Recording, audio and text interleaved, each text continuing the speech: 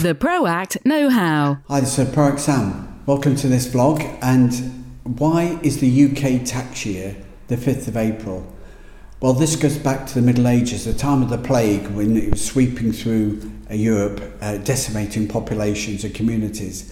In 1582, the Pope in Rome decided to change the calendar from the old Julian calendar set up by Julius Caesar in 46 BC to a more accurate Gregorian calendar, which we use today.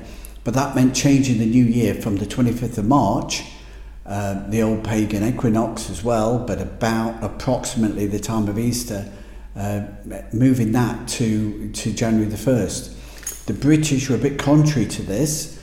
They weren't quite seeing eye to eye with Europe at the moment, so in the Brexit moment they decided not to apply the new calendar and finally introduced it only in 1750. And so for the first year that the UK used, it wasn't the UK at the time, but putting that to one side, first year that Britain used the new Gregorian calendar was 1752. But that meant an adjustment of 11 days between the old Julian calendar and the new Gregorian calendar.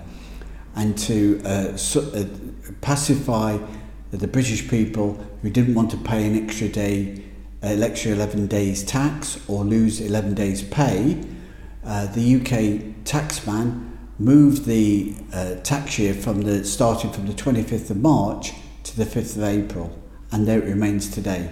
So that is why the UK tax year ends on the 5th of April. The ProAct Know-How. Brought to you by ProAct.